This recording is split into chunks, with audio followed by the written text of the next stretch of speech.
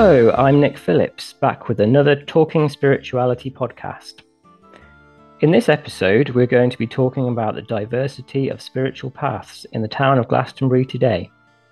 So let's start with a little background. Glastonbury, from medieval to modern times, has seen an interesting evolution.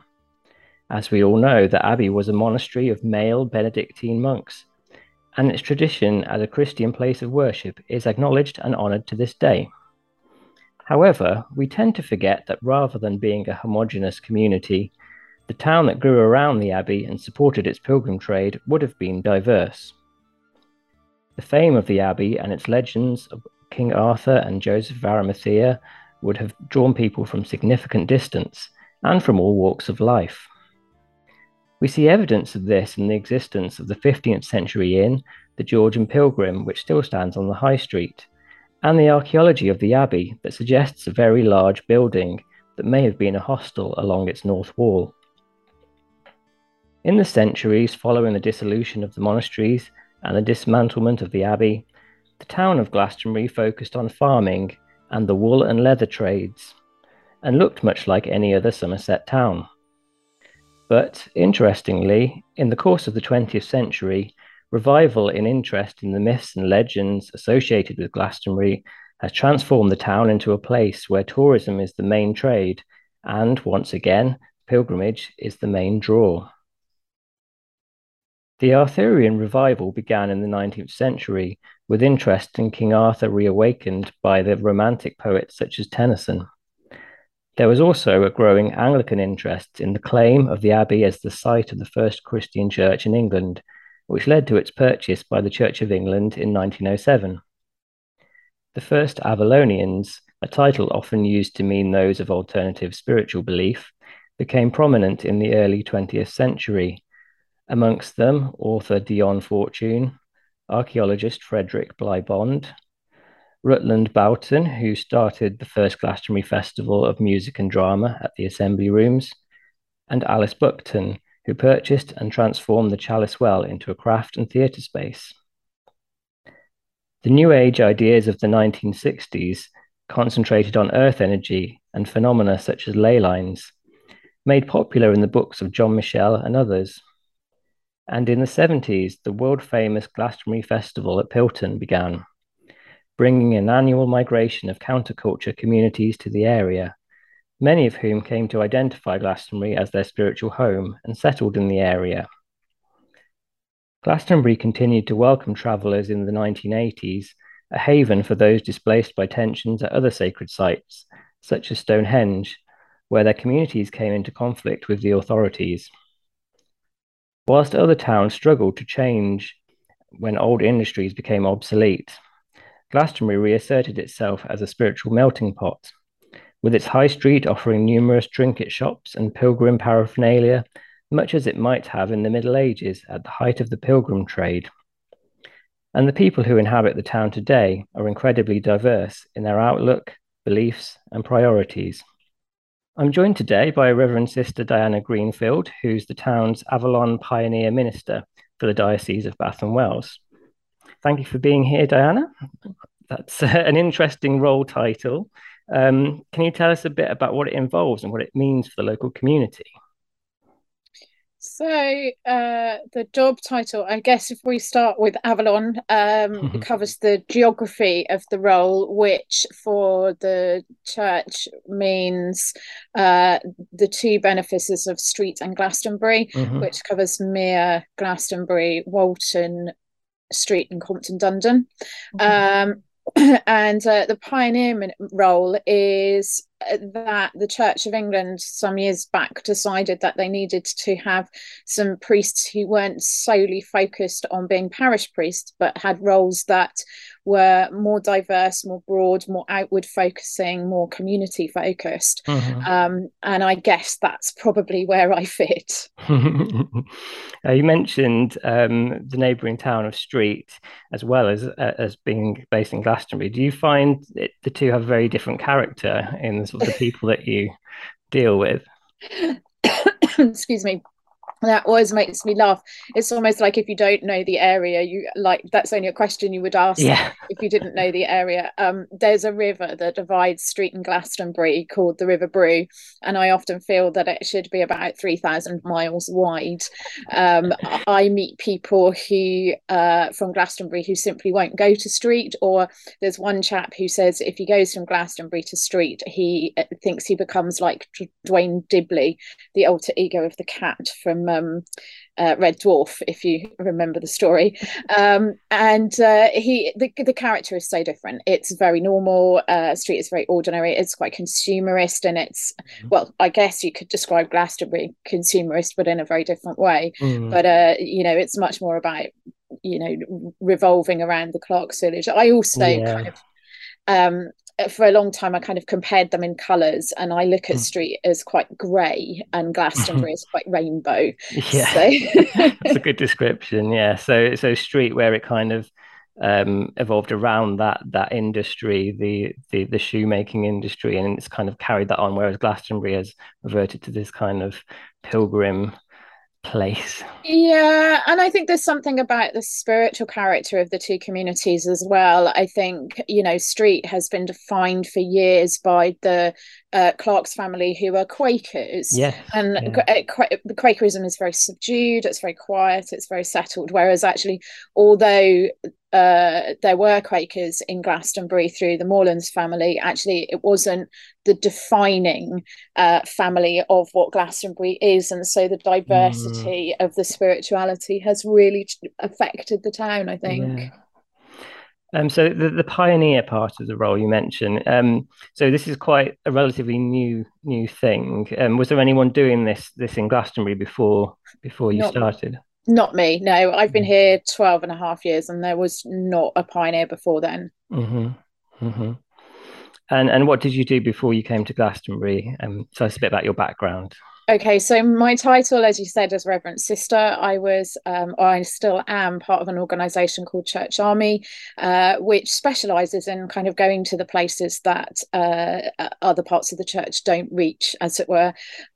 So for 8 years before I came here, I was a nightclub chaplain. Before that, when I left school, I worked for a research company. I suppose I've spent the best part of the last 20 years one way and another working for the church. But more recently as an ordained priest. The power of Glastonbury as this spiritual epicenter has caused many people to relocate here. And I read this quote from Barry Taylor, who was the co-founder of the Glastonbury Pilgrim Reception Centre. And he estimated that there are 9,000 people in Glastonbury and 3,500 of them have been called here. Would you agree with that? Oh, it's interesting. I've heard different versions of or interpretations of that. I do meet a lot of people who believe that they have been called to Glastonbury for one reason or other. I'd be surprised if it was as many as 3,500. I think a lot of people in Glastonbury simply get on with their ordinary everyday lives and just kind of dip in and dip out of the spirituality thing as it occurs. Yeah, but I think sometimes the 3,500 might be quite a lot less, but they shout a lot louder. It seems more visible. Yeah. I know that you also regularly attend Glastonbury Festival, which of course these days is very different to Glastonbury town itself. Though in its early days, as I was saying earlier, it drew people of a spiritual nature to settle in the town. Do you have interesting conversations with people at the festival today about spirituality? Is it still something that's present in the mind of a general festival goer? It's an interesting question. I do have conversations about spirituality. They're often really intrigued that I'm at the festival walking around in a dog collar, and I'm often wearing a top hat and slightly unusual clothing. So, they can't quite work out if I'm dressed up as a vicar as opposed to actually being one. I think there's a kind of underlying essence of knowing what Christians, or thinking people know what Christians actually believe.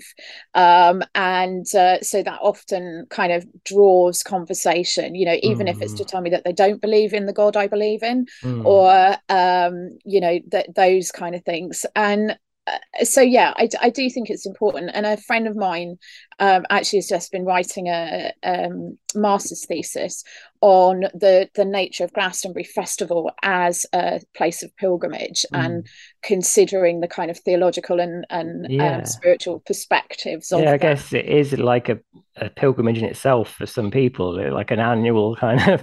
Very much so. I mean, people come back because that's where they met their partners and decide to get their weddings blessed. They have their children baptized there. They have hand fastings. There is often quite a kind of spiritual nature to, not everyone, obviously. There's an awful lot of people that just come for the music or the the getting drunk and rolling around in the mud, but there are a lot of people who come back because they consider there something to be something spiritual. And I do think that those people often will make their own pilgrimage to the town in either later months or later years, because they recognize the connection between the town and the festival, although it's not maybe as obvious as some of the townsfolk would like to see.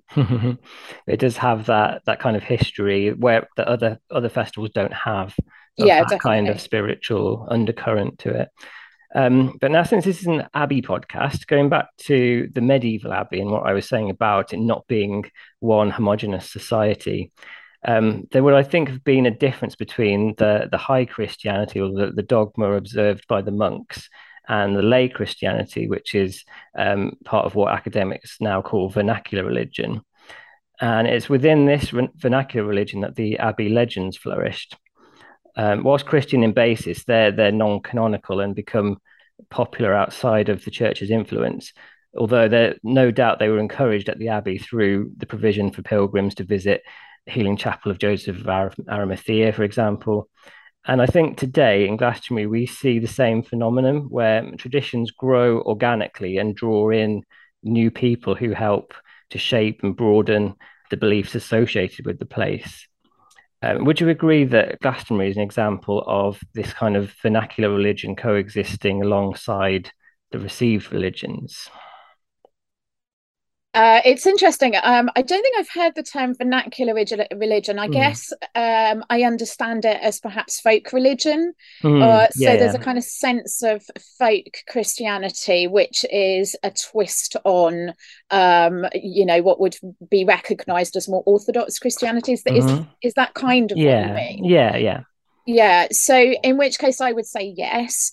And although some people come to visit the Chapel of Joseph of Arimathea, I think because of the rise in feminism and the divine feminine, and obviously that we've got this movement of goddesses in Glastonbury, I think the thing that attracts the most people, and often it's tourists from kind of Spain and Italy, so it's the Catholics in some sense, look for the Magdalene. They're looking for, so for example, you've got St Margaret's Chapel, which is just across the road from Glastonbury Abbey, and probably was connected to the Abbey in the past. And often people look for it as the Magdalene shrine. It's not. It's actually dedicated to St Margaret of Scotland, but the almshouses next door, which up until the 1960s were still council-run almshouses for people to live in, they are the Royal Magdalene almshouses, and people look for that place and think that it's the Magdalene shrine, because they're looking for this connection with it's on Magdalene Street, and they're looking for this connection with Mary Magdalene, which again I think is this kind of almost folk religion, because it's this strange desire to believe that Jesus was married to her or had some sort of kind of connection to her that was more deep than just her being one of his disciples. So that's where I see it most. I think St John's Church is emphasizing the fact that they've got the Joseph of Arimathea window, and the one of the Holy Thorns is in St John's Church grounds, and again there's a connection there. But I think folk Christianity has to sit alongside of the kind of the Orthodox Christianity, because it's what most people connect with. And if we don't find ways to help them connect, even if in the longer term we kind of work with them to develop their more deeper understanding, there has to be a place to start. Yeah. And this, it's not like just a new thing. This is something that would have been happening in the Middle Ages. People doing their own kind of thing and believing variations on what the kind of orthodox of the abbey would have been following. Well, yeah, and it's not just the abbey. I mean, although, so my specialism is in a sense the conversation between pagans and Christians, and I'm looking at Saint Bridget, the goddess Bridget.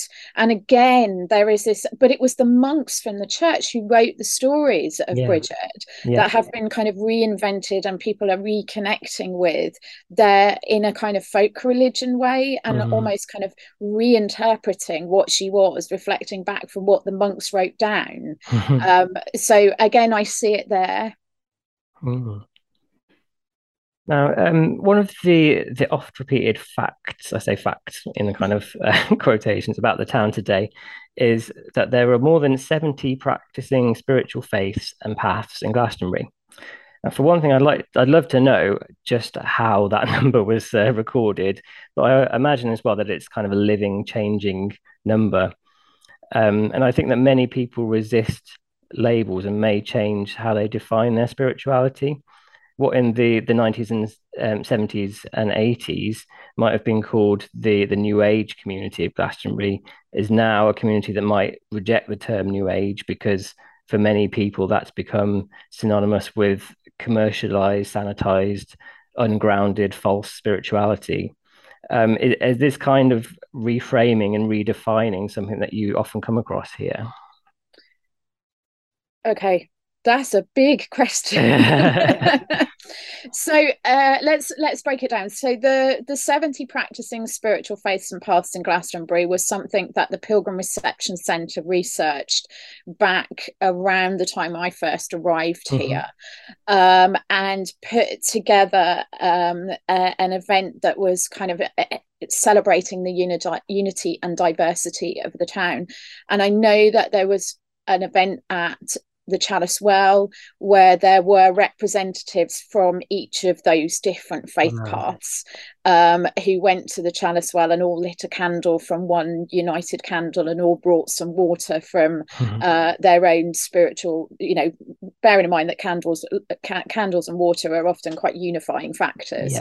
Now, I also know that at that particular event there were like the all the different churches in the town. So you've got the United Reformed, the Catholic, you've got the Methodist, the Church of England, and there's a Free Church as well in the Gospel Hall. Most of those different church groups were represented at that and counted individually. There were different groups of Wiccan, Druid, and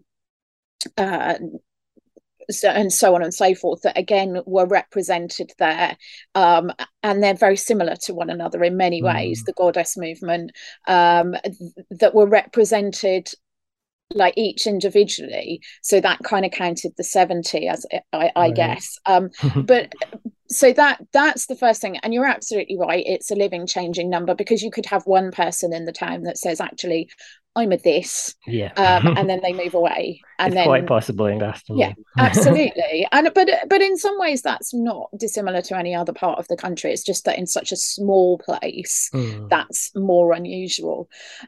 So yeah, there is that. And I mean, there's always the standing joke that if you've got enough money and you can't find the religion you're looking for in Glastonbury, then someone will invent one for you. Which is slightly cynical, but it's that kind of recognition of Glastonbury being this kind of commercialized spiritual place, the kind of mind, body, wallet culture, I guess. And also, like, in terms of your comment about the new age, Yeah, I mean, I would say Glastonbury tends to be more New Age than pagan in some ways. Mm. And New Age kind of focuses on such a diverse selection. But it's the kind of new religious movements that kind of sums that up more clearly. And as you say, they start and they stop, and sometimes they're cults and sometimes they're not. Sooner or later, there has to be a collective word that unites those that don't believe in mainstream Orthodox religion, whether mainstream Orthodox religion is Islam, Christianity, Judaism, because there are the 8 world religions listed and then everything else. So I don't know how you define it if you don't find some term that. So I quite like the new religious movements term. Yeah,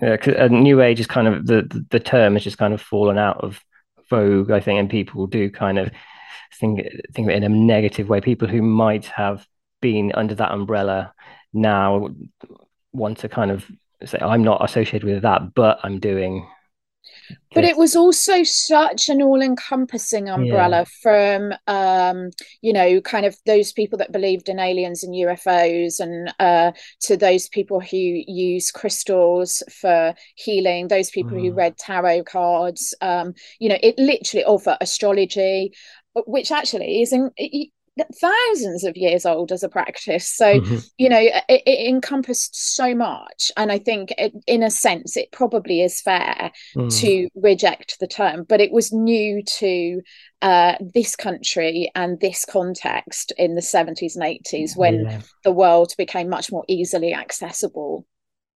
I think maybe it's the kind of rejection of wanting to be labeled and sort of lumped in with Well, that's very others. postmodern, isn't Yeah, it? yeah.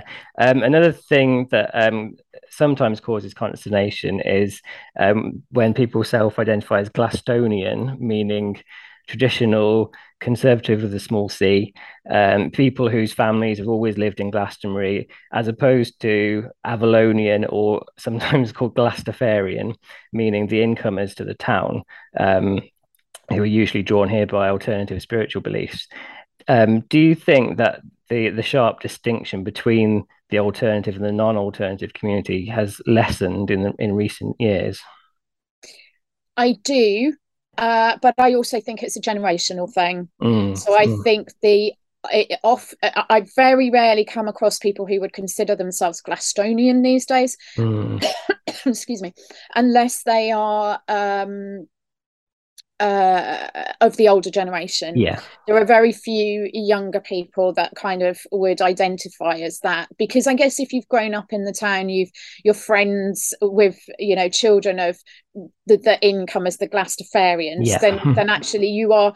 It becomes a much more kind of homogenous set of beliefs that you Mm. practice. So I do think, I mean, even in the last 10 years, I would say that Yeah. the distinctions between alternative and non-alternative community have changed.